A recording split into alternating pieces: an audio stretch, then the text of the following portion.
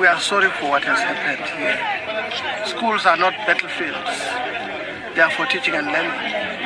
And unfortunately, it became a battlefield yesterday, which resulted in the death of one of our teachers, which also resulted in a fear for our teachers to be able to continue with teaching and learning.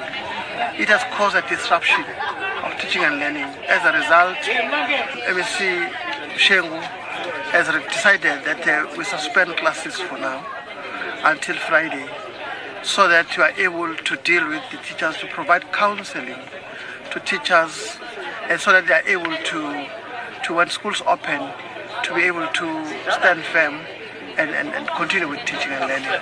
And some learners are present currently as I'm talking, and they are being cancelled. Suspension of classes is with effect from now.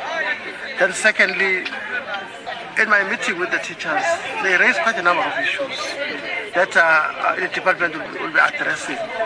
Surely I'll be conducting an investigation on the issues raised by the teachers, but they are not related to what took place here, but it's related to their working relationship. Then thirdly, there is a fear that they are not sure of their tomorrow.